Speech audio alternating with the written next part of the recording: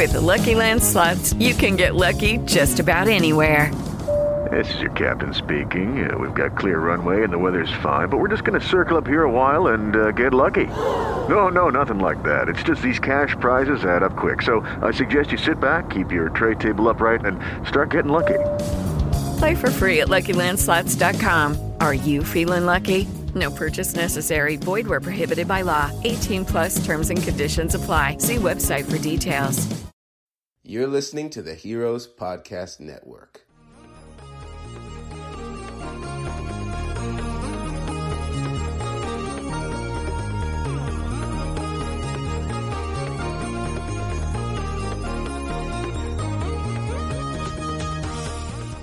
Hello and welcome back to Red Shirts and Runabouts, part of the Heroes Podcast Network. I'm one of your regular hosts, Gregory Bosco, and with me as always is good old Derek. Derek, say hi for the fans out there.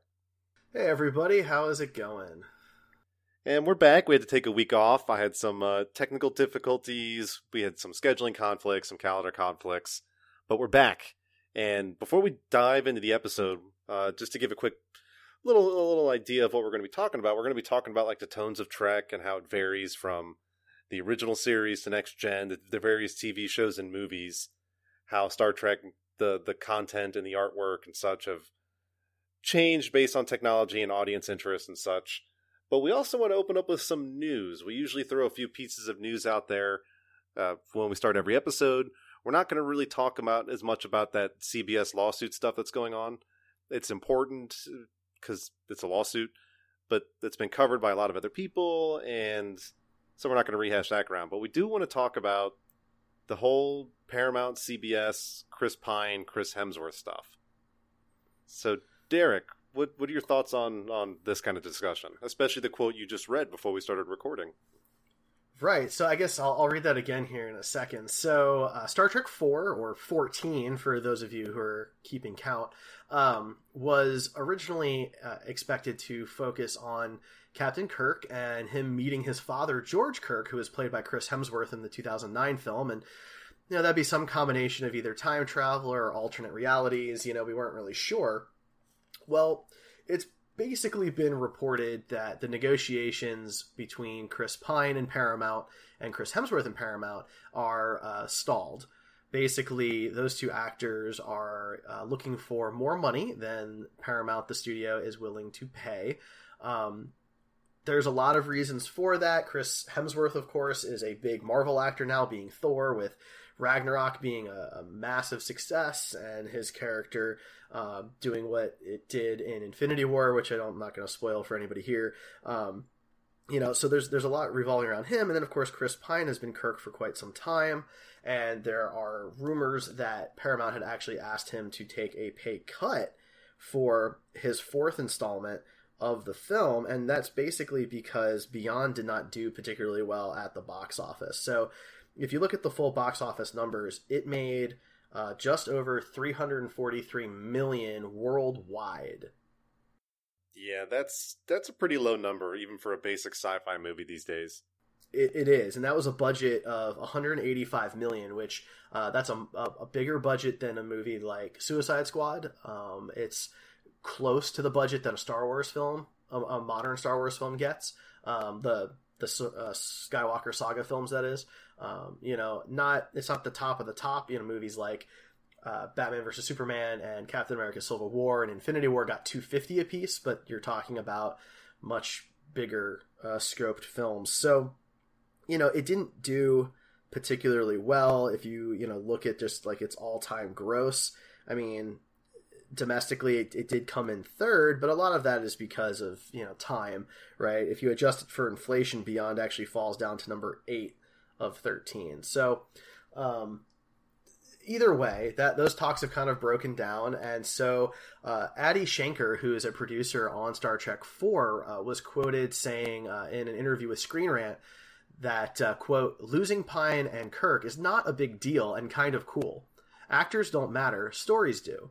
This is the universe presenting an opportunity to do something different and boldly go where no suits have gone before," end quote. Greg, what are your thoughts? It sounds like a damage control quote that, hey, things are fine, we're still going to move ahead.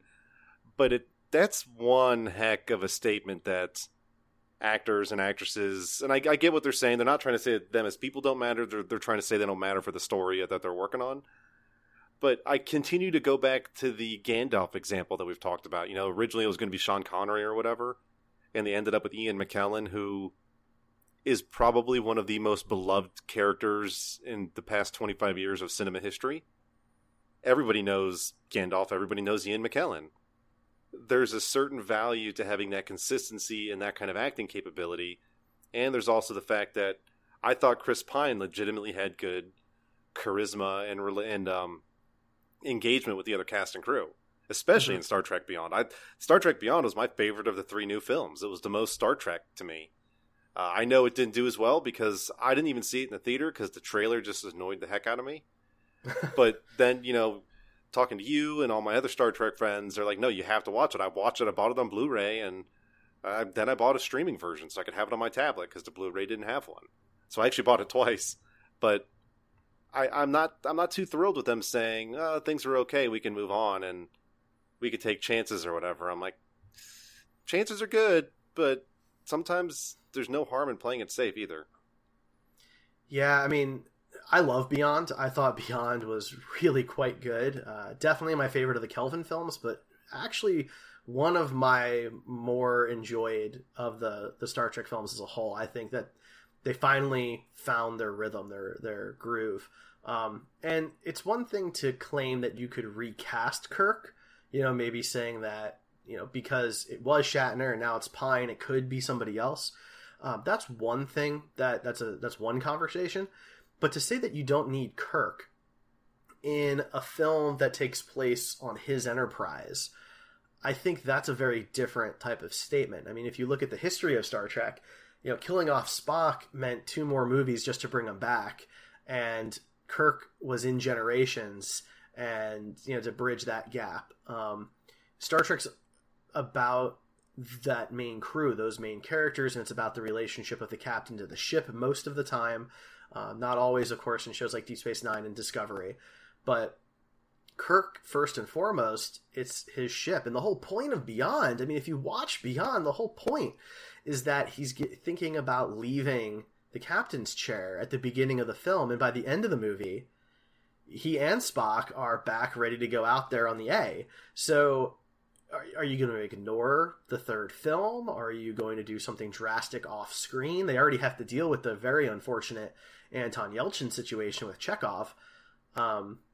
Removing Kirk from the equation over money, I think, creates a significant problem that they would have to overcome. Aside from the fact that the script that was based on this whole Kirk meeting Kirk scenario would have to be thrown out the window. Well, yeah, and plus the other issue I have with the quote is it's almost disingenuous, and I'm not saying that they're lying to the fans. What I mean by disingenuous is they're talking about how we can focus on the story and kind of be focused on the creativity. That's fine, but you can't say that 2 weeks after you just announced that Patrick Stewart's returning as Captain Picard. Mm-hmm. Because everybody's admitting he was Captain Picard. It's important to bring him back. We want to tell the story of Captain Picard, and then 2 weeks later, you know, the guy playing James T. Kirk doesn't want to come back right now for money, and they're like, well, we'll be fine. I'm like, that's kind of a conflicting statement there. I mean, maybe that has something to do with the disconnect between Paramount and CBS, right? Because CBS controls CBS All Access, Discovery, this Picard show, anything else that they may be doing on TV. Paramount's just the movies and the Kelvin universe. So maybe this shows that Star Trek really does belong on television in some form where you focus on the characters. Because at the end of the day, like this quote, actors don't matter, stories do. I do agree that the stories are important, but it's because Star Trek is successful when the characters are well written, when the characters are well developed, when they have growth. And then on top of that, when they're well acted. I mean, when you think of some of these iconic characters, the actor is synonymous with them. And to say that the actors don't matter, I think, is a pretty big statement, because then why bother ever hiring an A-list actor? Always hire somebody new that you don't have to pay a lot then. Yeah, it's exactly what it's like the animated films these days that they don't really go for voice talent as much or singing talent. They go for brand name recognition when they probably should be, for the most part, focusing on voice actors and all that kind of jazz. And it's the same thing with this is you go for the people with the talent when Chris Pine obviously has it. I mean, everybody respects him and usually enjoys him as Kirk. And then to say, well, the actors don't matter, it's like, that's kind of... You want to go with the people that mesh well with the rest of the crew, that are meaningful, that have an impact. And it's like saying Leonard Nimoy as Spock doesn't matter. I'm like, it doesn't make any sense to me. Yeah, I'm with you. So I guess we'll have to wait and see what happens here. Obviously, this film feels like it's a ways off. I would imagine that even 2020 would be pretty optimistic at this point for the next installment, which is unfortunate. A 4-year gap is not, what you really want. But I want a good movie. I want it to be good, and I want it to be not rushed. So that's that. The only other piece of news that we're really going to cover here is tangential to Star Trek. It actually has to do with the Heroes Podcast Network, which we are a part of as Red Shirts and Runabouts. We have a new show joining the network this week. It just launched its first 3 episodes on Monday, and it is called Echo Station, which is a Star Wars podcast hosted by House of Turner Cosplay, who is a co-host on our Costume Couture web series, and Chris Jade, who she is a member of Another Castle Creations, which is a cosplay group here in the Kansas City area where we live. And so they launched a new show. And Greg, I know while Star Trek may be our first love, we're both pretty big Star Wars fans.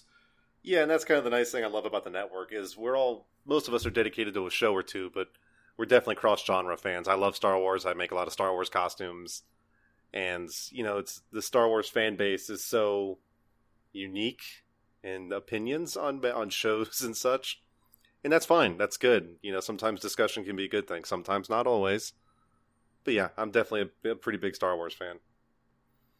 Yeah, I'm really looking forward to this new show. So it's available now. If you go to heroespodcast.com, the first 3 episodes are live right now.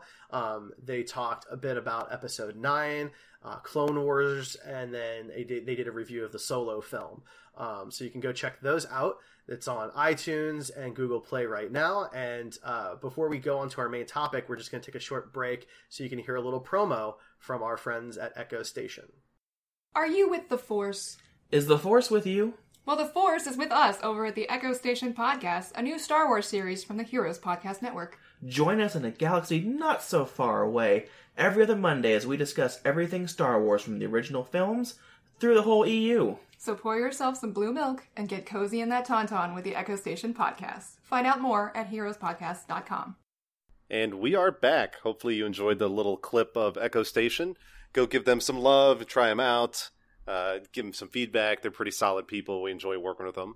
But now we're going to dive into our topic, which Derek and I and Jeremy, when Jeremy's still on a break, but the 3 of us have been talking about this for some time, is doing an episode on the tones of Trek. And no, not the music, even though we're big fans of the music. We're kind of discussing how the various tones and atmospheres change from show to show, because each show definitely has its thing. And that's what we're going to talk about, the difference between the original series and Next Generation, for example, where the original series had a little bit of a campy feel because that was very common for the 60s. And they didn't hide it, they played it up. The costume, the one alien that was just a dog with like a horn strapped to its head.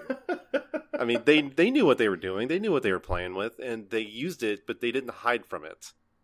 And Next Generation, which obviously came in much more serious. So that's kind of what we're going to be discussing. And, we've got notes, we've got feedback and comments, but this is going to be a little bit more of a flexible kind of show because we're going to be kind of comparing the tones from one episode or one series. All right, one series of Trek to another. So that's why we're going to have the flexibility in there. But Derek, of all the shows, which one do you think was where Trek, in my opinion, it's Next Generation. Which of the shows do you think is when Trek really became like the serious show that it's kind of been viewed on ever since? Well, it's such a good topic. I love this because when somebody comes to me and they're like, look, I don't really watch Star Trek. I've seen, maybe a couple of movies or a few episodes here and there. If I want to get into it, where do I start? Because I think it's very daunting. A 50-plus year franchise, 6 TV shows, 13 films, 744 episodes, I think we're at this point. You're talking over 700 hours of content. That's a tough thing to get into. Whereas, you and I, Greg, we were basically born with this. Yeah, we grew up with it. And so I try to define each show as kind of encompassing its general tone for people. And so that way I can say, well, it depends what you're into. And then I describe each show. I think you're right that TNG is kind of the gold standard that the average Trekkie holds the franchise to. And the reason I say that is obviously the original series is incredibly important. There would not be any other Star Trek without it. But being in 1966, it had a very particular tone, a style, that was not necessarily intended for the show originally. That was not what Gene Roddenberry really had in mind at the end of the day. And TNG was his first opportunity to do exactly what he wanted on TV. I know a lot of people say that Deep Space Nine is the best of the shows, and there's legitimate reasons for that, but that's not what Gene Roddenberry's image of Star Trek was, and we'll get to that when we talk about Deep Space Nine. So I think if you want to say what is the most Star Trek show, I think it's TNG. I think it being episodic, it focusing on us creating more of a utopia, of us getting along, of us celebrating each other's differences, of being the best version of ourselves, and exploring the unknown and taking it head on in a educated, knowledgeable, sophisticated way is what Gene Roddenberry always wanted Star Trek to be. Yeah, I can't agree with you more. And I love that. I say that loving the original series, but the original series is what it is. It had limitations. It had budgetary issues. But I will say what I love about the original series is in between all the camp, which was great camp. It's how camp should be done. Is the stuff that they started tackling with the first main screen interracial kiss on TV in North America. That's Star Trek. There's the episode with the characters with the I can't even think the name of it. Let This Be Our Last Battlefield, I think, where they have the multicolored faces and the colors are swapped on each side, and it's that's obviously a discussion on racism, which in the 60s nobody was really doing that on TV, at least not very well. And Star Trek took a shot at it, and Star Trek did very well, or the original series did. But yeah, I'm still with you. The Next Generation is when it really hit its stride, and it's that gold standard now.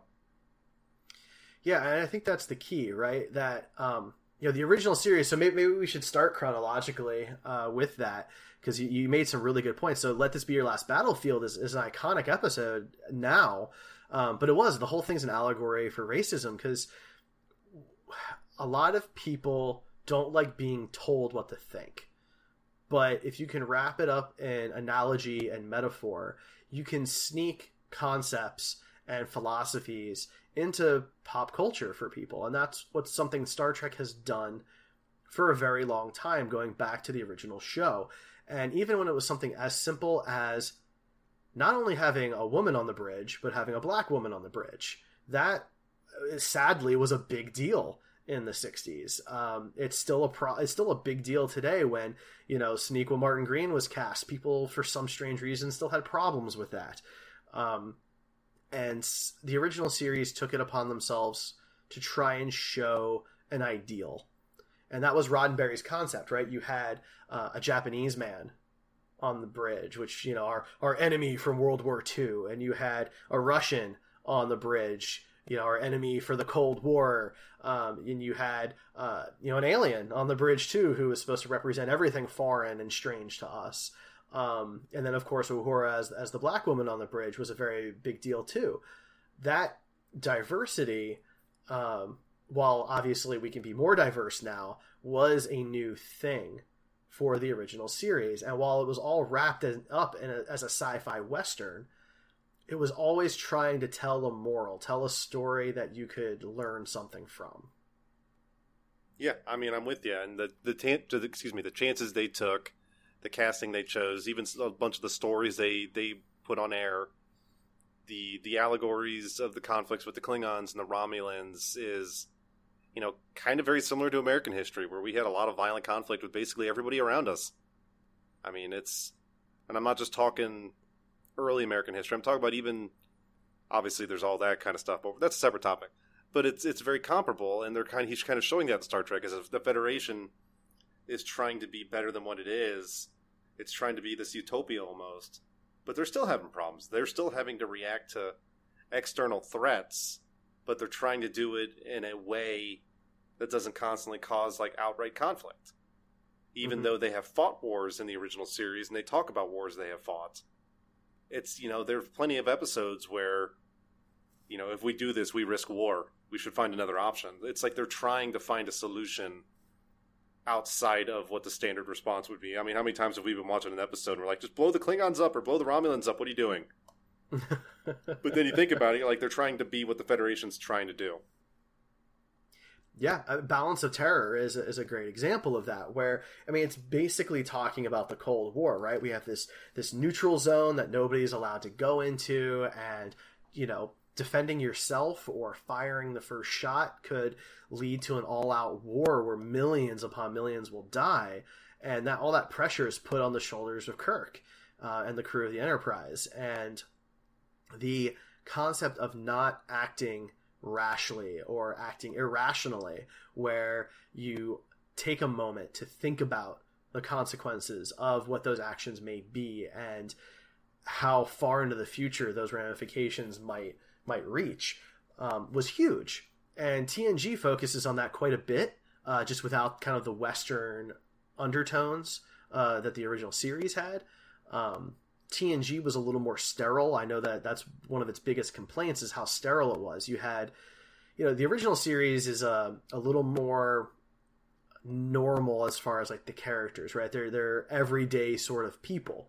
You know, Scotty likes to drink, and Uhura is a singer, and, you know, Sulu fences. Like, these are like relatively normal people who have hobbies and interests of their own. Whereas you get to TNG and everybody is so perfect that their flaws are really just them being too perfect in a particular area.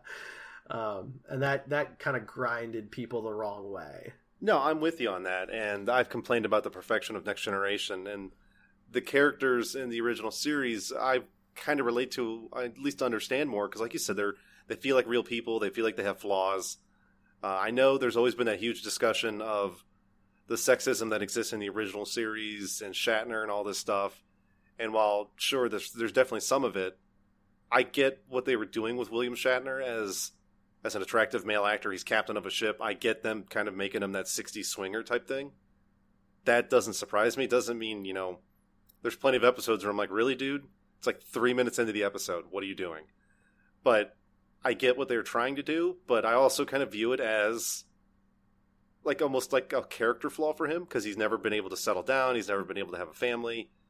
And the reason I bring that up is because then he gets into the movies, and the older he gets, you can tell even in Wrath of Khan when he's talking to Spock, and, you know, it was the best of times, it was the worst of times. Is that a message, Spock? And the older he gets, the more you can kind of tell he's looking back on his past, and he's not always happy. He's not happy with what happened with his son. He's not happy with what happened to Carol Marcus. And, you know, I did what you want. I stayed away. He said, I did what you wanted, not what I wanted. And I like that because he's older. He's wiser. We see him as a young, swashbuckling kind of captain. To the movies, he's older. He's more mature. He's had trouble. He's had challenges. And you see, I like that kind of character growth. He's not womanizing in the middle of Star Trek Undiscovered Country, unless you count, you know, on Roro Pente, but I don't know if that really counts. But yeah, then you get to Next Generation, and I mean the characters have flaws, but Riker's the best shuttle pilot, and he's a good musician, and he's great at hand-to-hand combat, and he's a great commanding officer, and he's a great first officer, and he's charming and all this stuff. And then you're like, what are Riker's flaws? The way he sits down, because he's that goofy the goofy move he does over the chairs, and that's the Riker maneuver. The Riker maneuver, yeah. I mean, it's like the people with the most flaws are arguably Worf and. But that's just it, though. Yeah. Like, when you think about it, like, okay, let's talk about some of the flaws of our TNG characters. Geordi is blind, but his visor makes him see better than anybody else on the ship. That saved the day countless times, right? Data may not be able to grasp emotion and human idiosyncrasies early on, but he's also faster, smarter, stronger, than anybody else on the ship.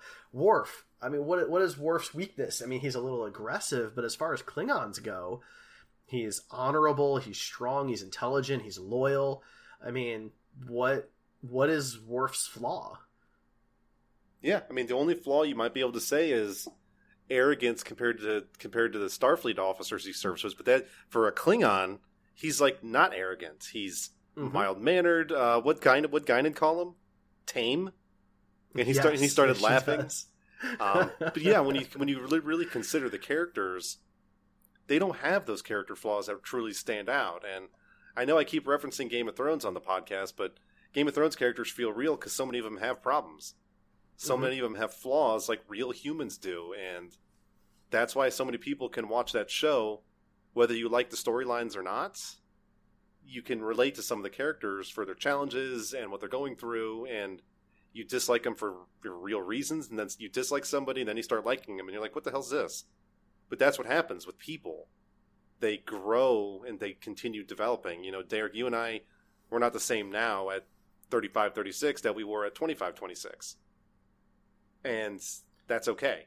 That's what normal character growth is. And, you look at the Next Generation characters, you look at them from the show to the movies, and it's almost like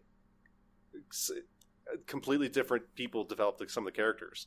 Picard becoming an action hero, Riker being more willing to be like rebellious and disobey orders and all this stuff. And I'm like, who are these characters? Well, so I think that's interesting to touch on, because I think that Picard had to become the action star because Star Trek doesn't do as well on the big screen, because you need something intense and large and world-ending for them to do. Otherwise, why is it a movie, right?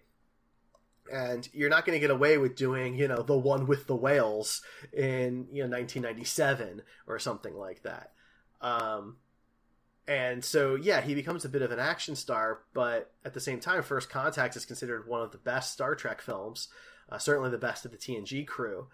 And for Riker, I actually see Riker's character as being really consistent, because keep in mind, he is now, by First Contact, and especially by like Insurrection, when he, totally ignores the Admiral's orders. By that point, he's been first officer of the Enterprise for 11 years, maybe more by that point, and has been offered the captain's chair multiple times, and has decided that being the XO for the flagship is the best place to be. He respects authority to an extent, right? He respects Picard. He trusts Picard and will follow Picard's orders, but to a point, because he is his own man. He is his own person who has grown into being a commanding officer. So when in Insurrection, because I really love Insurrection quite a bit, when Picard, is going to go down to the planet and go all rogue, and he tells them all to go back to their posts, and Riker says, no uniform, no orders. That's not Riker being disrespectful, and not following orders or being a rebel. That's Riker being there for who's really his mentor and friend. I'll give you that. Maybe it's my own personal bias, because I really enjoyed First Contact, but I just didn't care for the rest. I actually preferred Nemesis over Insurrection, and I can't believe I'm saying that on a podcast. But maybe it's because Nemesis has Dina Meyer in it playing a Romulan, and I'm a huge fan of Dina Meyer, the actress. And no, not just because she's attractive. It's because I actually like her in the role. She gets cast in good roles for her as an actress. Yeah. And she came to Planet Comic-Con a few years ago and was pretty fantastic. I missed that. That's a shame. But no, so I'll give you that on some of the characters. I think maybe my big problem was, or the comparison was the original series characters from movies to show or show to movies are basically almost the same. I mean, Scotty's not drinking as much, but that's because James Doohan, got older like people do. But there's still a scene in Star Trek Undiscovered Country. I don't know if you remember when they're investigating. Spoiler alert for Star Trek VI Undiscovered Country, when they're investigating the uniforms and the blood spatter and everything, and Scotty, they're talking about Azet Boer, the new Chancellor, or Chancelloress. I don't know. I don't know what the feminine word for Chancellor is. I think it's just Chancellor. But they're discussing it, and Scotty actually says to Spock, I think, "I bet that Klingon bitch killed her own father." And I remember, oh God, yeah. I remember thinking that. I was like, that is Scotty from Trouble with Triples.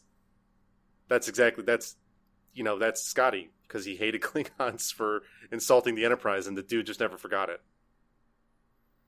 I do think, though, that a big difference is when TOS became the movies, the Star Trek universe was still tonally the same.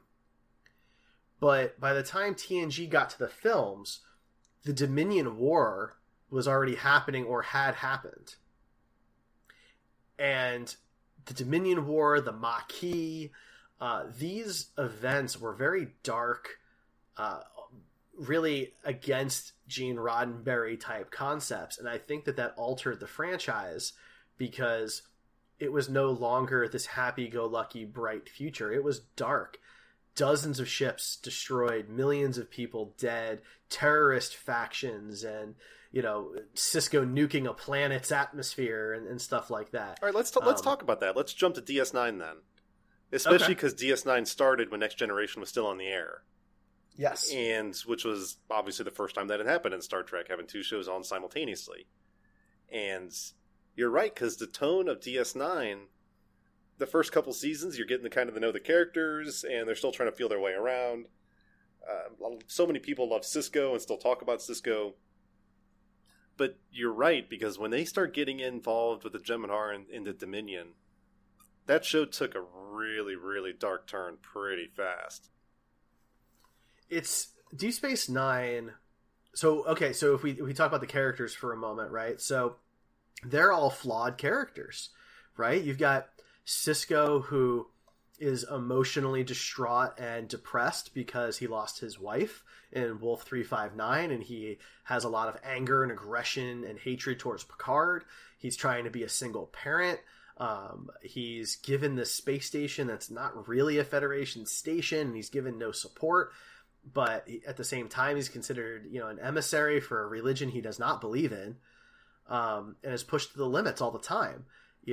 Kira is a hothead who is a resistance fighter who now has to try and follow Federation protocol, but she, when the show starts, couldn't care less about Federation protocol. She wants to protect her people.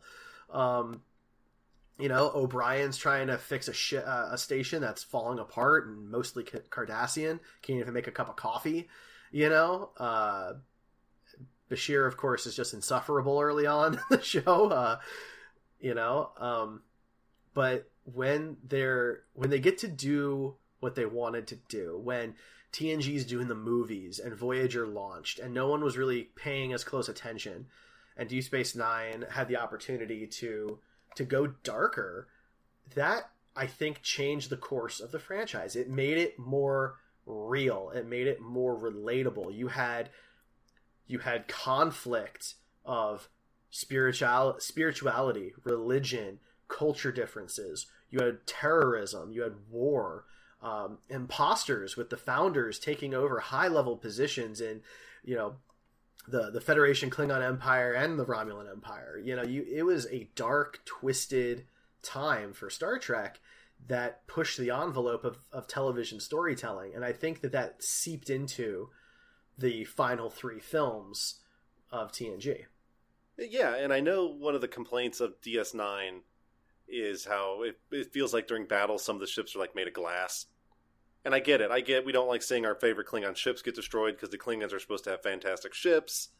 And same thing with Starfleet vessels, are supposed to be durable and tough.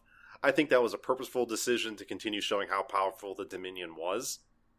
Because early on in the war, Federation shields were basically useless almost. But yeah, those first few seasons, as you're getting to know the characters, I find myself, because DS9 and Next Generation are my top 1 and 2, and they constantly change depending on which one I'm watching. But DS9 is another perfect example where character growth is reinforced throughout the show. You know, you have Ben Sisko, who comes on board. He doesn't want to be there. He doesn't care for the station. He wants to end his career. He doesn't like Picard for what happened to Wolf 359. That's a normal human response. Even if you're telling somebody, you know, Ben, he was Locutus of Borg, you have no reason to be mad at him. The human brain doesn't work that way. The human brain's going to associate that person with the loss of his wife. That's a human reaction. That is a very human response I think most people would have. And putting that in Next Generation, putting that in DS9 gave him character, gave him stuff to work towards and work over, and it was part of the opening episode. Half of the opening episode was him dealing with his wife's loss, being a single father. You know, watching his son become friends with Nog, and he wasn't too thrilled with that at first. He's like, because they still didn't trust Ferengi. And then you get to know Quark, and you get to know Rom, and you get to know Nog. And how many of us ever thought that we would say one of the favorite characters of DS9 was Garrick? But so many people love a Cardassian Taylor. He did horrible stuff in his past, and I've always argued that I thought Gul Dukat was a great villain. Because he's the kind of villain that truly thinks, you have no right to be mad at me. I'm doing good for Cardassia. I'm doing good for my people, Commander Sisko, just like you are for yours. A villain like that truly can dominate the screen.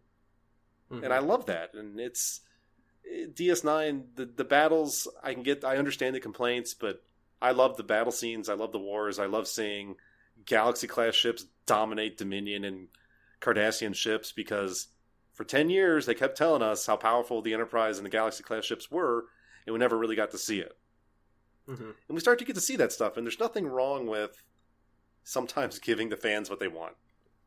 And I think part of that was that. It was like you said, the producers and Ronald Moore, who was heavily involved in Star Trek, who ended up going on to the new reimagined Battlestar, he could see the trends. He knew what people were wanting. He wanted to get more action on screen. Why not do it with a cast and crew that can do it? They fit the roles. Kira's been fighting a war since what, 9? She was 9, I think it was, 9 or 10. And she killed her first Cardassian at what, 12? She was built for combat. Jadzia, the symbiont Dax, has been in an innumerable amount of wars. Chief O'Brien has been in conflict for 20 years. So they had a cast built for combat. And they used it. I thought it was a good idea. Yeah, I mean, some of these characters that you touched on, like Nog and Garrick, are so... Those were so new to Star Trek, but ended up being these incredible characters. I mean, Nog turns into the first Ferengi in Starfleet and gets injured during the war. I mean, he becomes what is essentially a war hero in the show, and the first of his kind to be in Starfleet. It's a huge accomplishment for a character that, when the show first started, just seemed like a annoying friend, you know. And later he becomes his own character that outgrows a lot of what's going on around him, even outgrows his uncle Quark at times. Garrick being this ex-spy who no one knows when they can trust, and when is he lying, when is he telling the truth, and just, I would have loved to know more about him. Every time he was on screen, he was kind of like Guinan for me, where I just wanted more. Yeah, exactly. And the supporting characters of DS9, even like the Jadzia Dax, I know she was a main level character and a command level character, but even her integration with the cast and crew, the discussion with the Dax symbiont, the first lesbian kiss on TV, I think it was her. And they did it in a way that was romantic. I mean, she encountered her symbiote's former lover. I mean, and the symbiotes transmit those emotions and those memories and those thoughts. So it's like, that makes perfect sense why she would want to do that. It's because her symbiont or whatever was with her for 20 years or something, and she encounters her again. It's like, they do all this stuff that, again, I love it when they're like, this is how people would react. And Nog, you know, the episode or the scenes where he's talking to Sisko about wanting to join Starfleet, and Sisko thinks it's a big joke.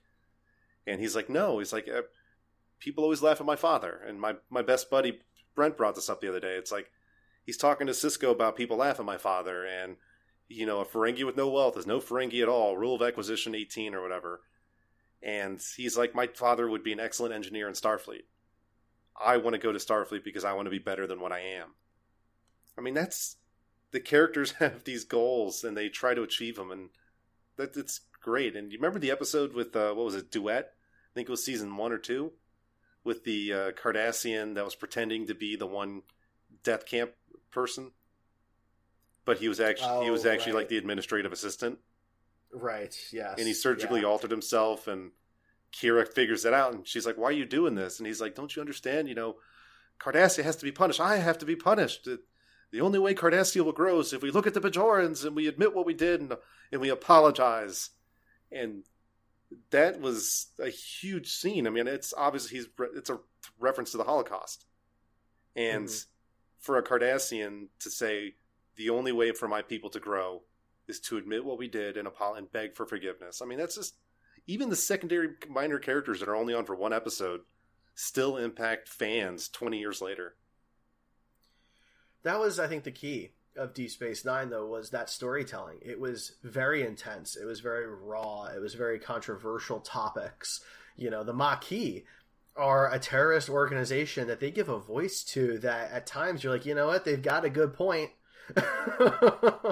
Yeah. And there's even a moment, you know, where Sisko destroys the atmosphere of a planet just to get to his ex-Starfleet buddy who turned Maquis.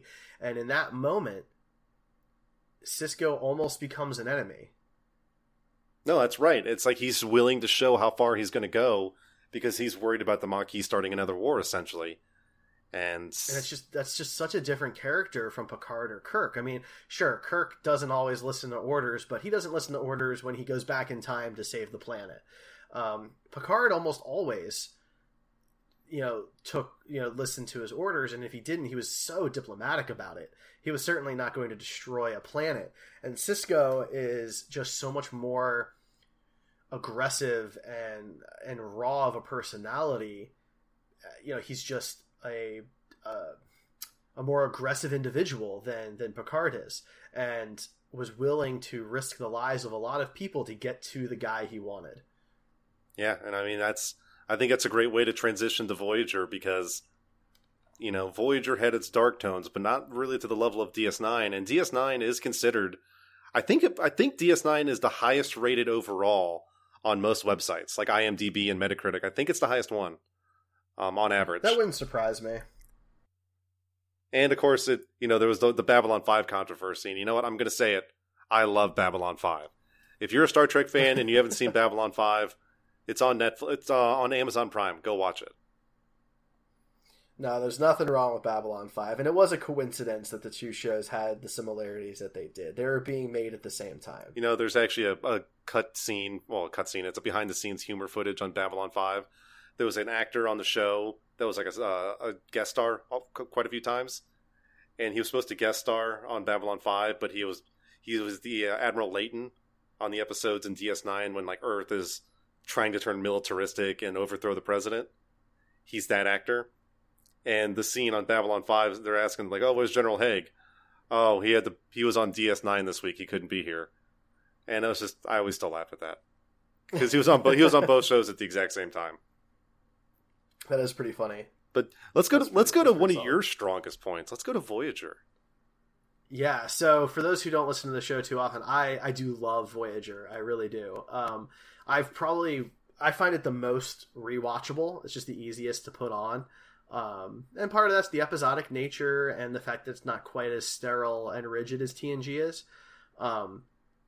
But Voyager was a show that wasn't quite sure what it wanted to be, right? Because you brought in the Maquis and had this opportunity for this unique split crew that they barely ever touch on. I mean, there's a couple of episodes where they talk about conspiracies and things like that, but overall, those issues are resolved pretty soon, and by season 3, it's like it never happened. But that show was a little more chill. It has a couple amazing episodes. When the Doctor, for example, is losing his mind, and they have to decide, whether to reset his memory or not. Voyager is kind of the ethics show of Star Trek. It focuses on the right and wrong of interacting with others and what it means. It focuses on the data question of what does it mean to be sentient, to be alive, to be a being, with a doctor. And, it has the reset button a little bit harder than most of the other shows do. But overall, it's a pretty even tone throughout. Yeah, I'm with you on that. And I know Voyager's probably Voyager and Discovery are the two shows with the most varying opinions. I think Enterprise didn't get the fan following just because of the unusual time slots on people when people were watching it. But the Enterprise fans I've met are pretty distinctly in the ball court of Enterprise. But Discovery and Voyager seem to have both ends of the spectrum to like loud levels. People that champion Voyager or people that are just downtrodden and, hate Voyager with the passion of 1,000 suns. I think that's almost a mark of at least a creative show. I like that they did the exploration in the Delta Quadrant. I always enjoyed that every week they could create basically a new alien. And they're not risking anything with the storyline or canon. But it's just, hey, new alien, this alien's like this, and what do you know? It's they're kind of like humans, but they have forehead ridges just like Klingons or something. I don't know. But they can do that, and they were willing to take chances on that. And they had some pretty good storylines to boot when they were creating these stories, creating this alien stuff, or the new species they encounter in the Delta Quadrant. We got to see all stuff we've never seen before. I mean, the thing with Voyager is that the characters are all very specific. They're a little archetypal in ways, and I think maybe that rubs people the wrong way. But I think you have to give the show an opportunity to watch these characters grow from that. And Tom Paris is a perfect example. Tom Paris starts off as the jerk flyboy who had been arrested for pulling a stupid stunt that got somebody killed and all of that. But by the end of the show, he's this loyal, determined, talented officer who's, ready to even be promoted to first officer in a couple of situations. He's got a kid, he's married, he's really come into his own, and it's an interesting character because his home is the ship. It's Voyager. Everybody's trying to get home. He is home. There's nothing back home for him on Earth.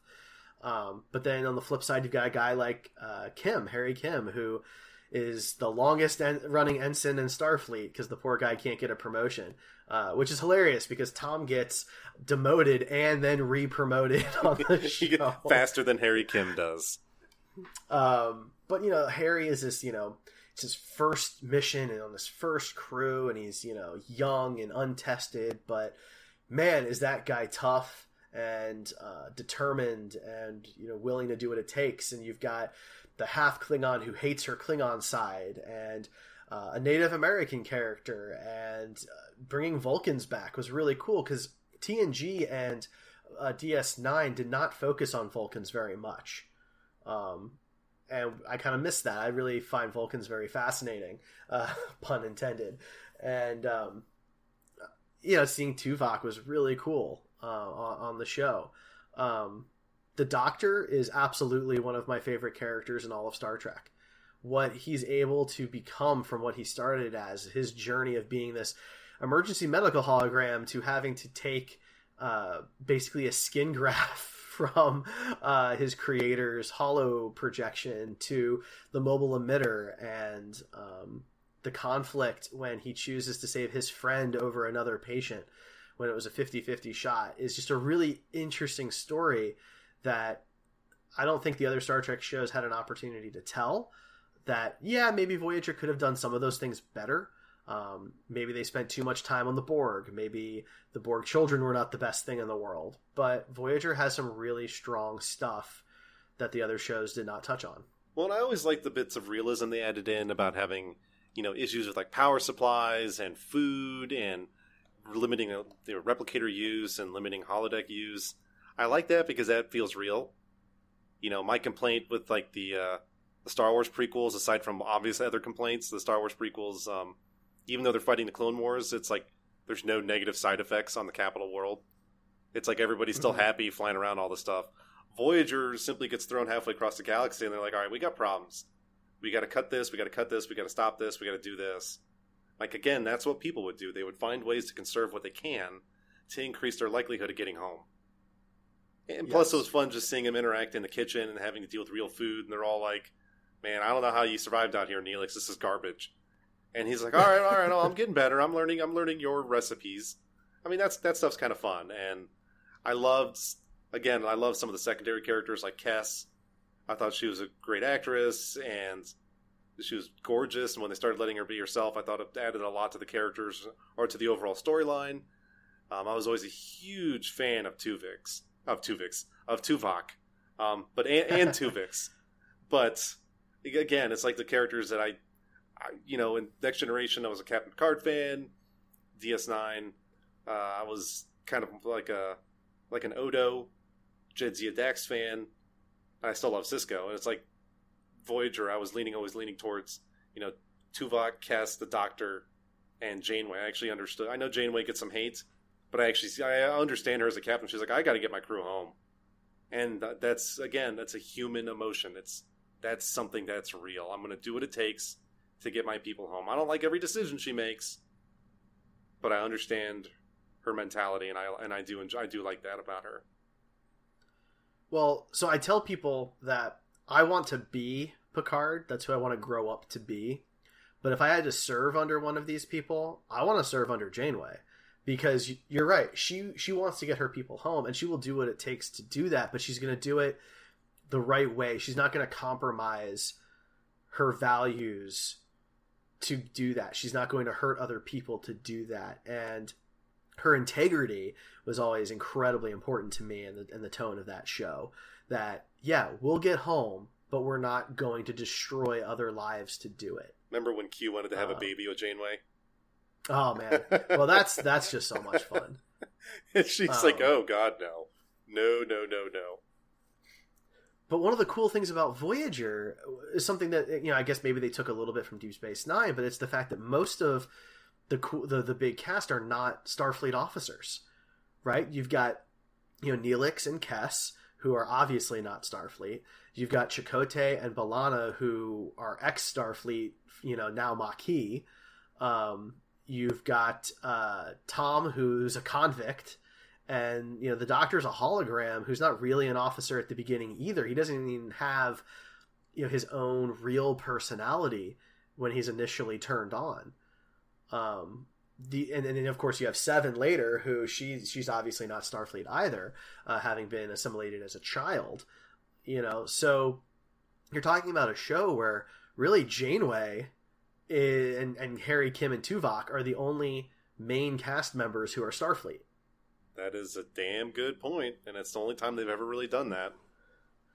And that's really cool. And I mean, don't get me wrong. I mean, Deep Space Nine did that a bit too, right? Because, Sisko and Jadzia and O'Brien, and I guess Bashir are Starfleet, but Kira's not, Odo's not, Quark is not. And of course you have Garrick on the station too, and all of that. So they focus on a lot of non-Starfleet characters. But Voyager, I think, did it the most. I think you're absolutely right. And they were willing to keep adding characters, too, that they thought were going to help the storyline. And that's something most shows didn't really... I mean, Next Generation tried it with Ro Laren, but they couldn't figure out what they were going to do with her. And DS9 did it a little bit with the addition of Worf and Ezri Dax. But it's like every season in Voyager, they were adding somebody that would end up becoming a main part of the crew. Now, Enterprise is one of those shows that I think you kind of touched on this before, that most people just didn't watch and just assume it's bad because it was canceled. But people who have watched the show actually tend to enjoy it, and I'm one of those people. like most of those people, I pretend the finale didn't happen. But Enterprise was an interesting show because it had a personality conflict from the beginning, where UPN decided to launch the show without the Star Trek name. If you watch the first season of the show as it originally aired, it's just called Enterprise.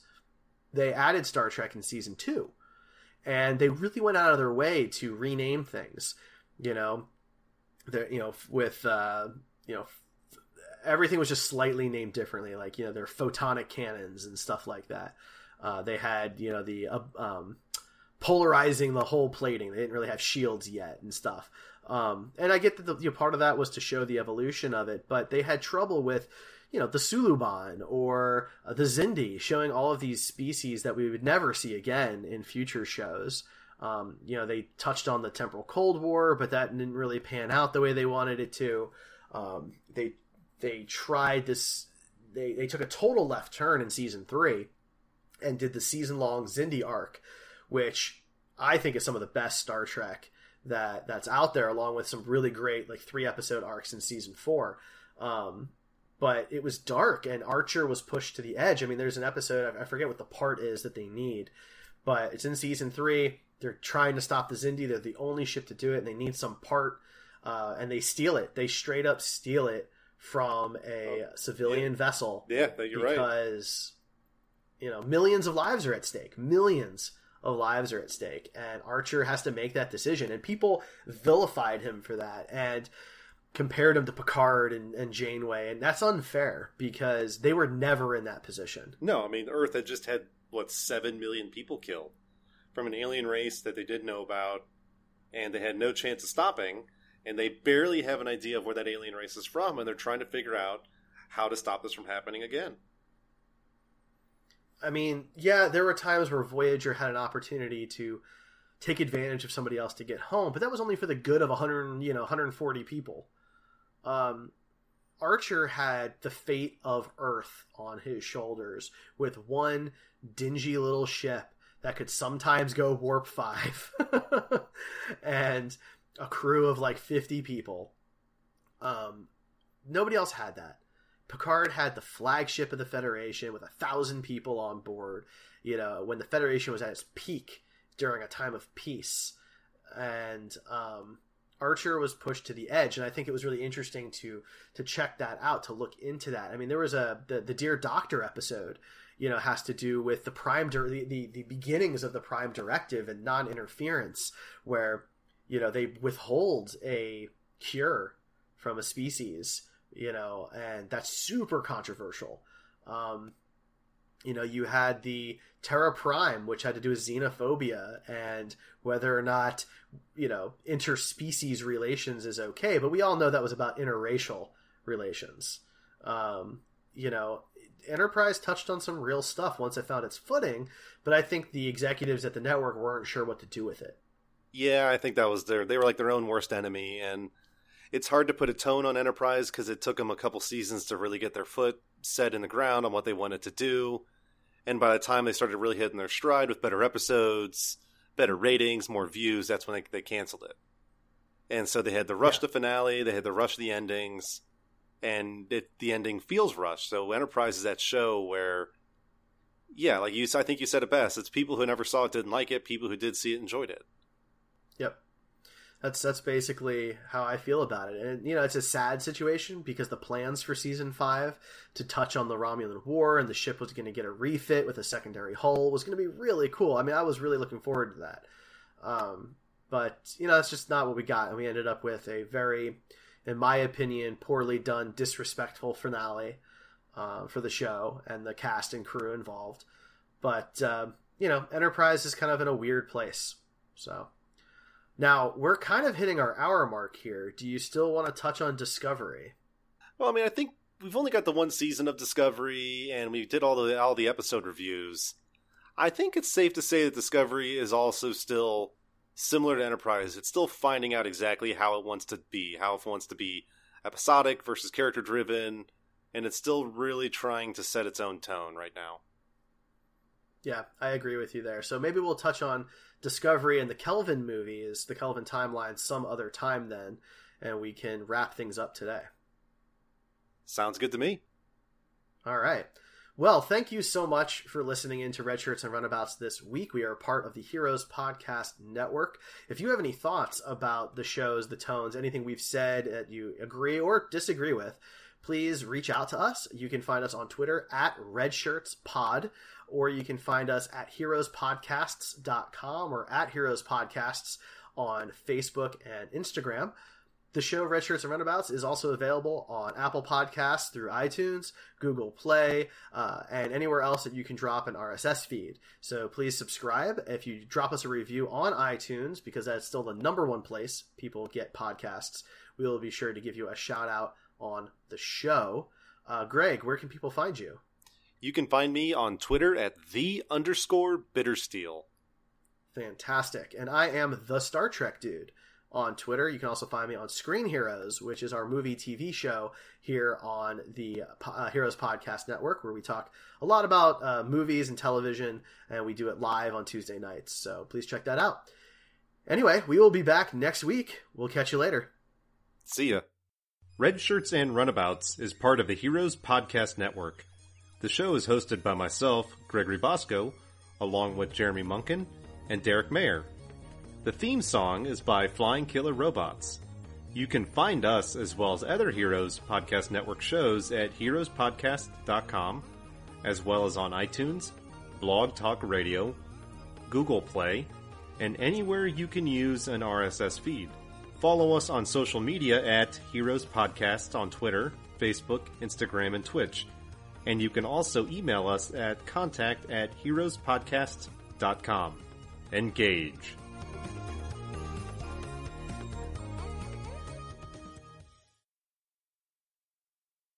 With the Lucky Land Slots, you can get lucky just about anywhere.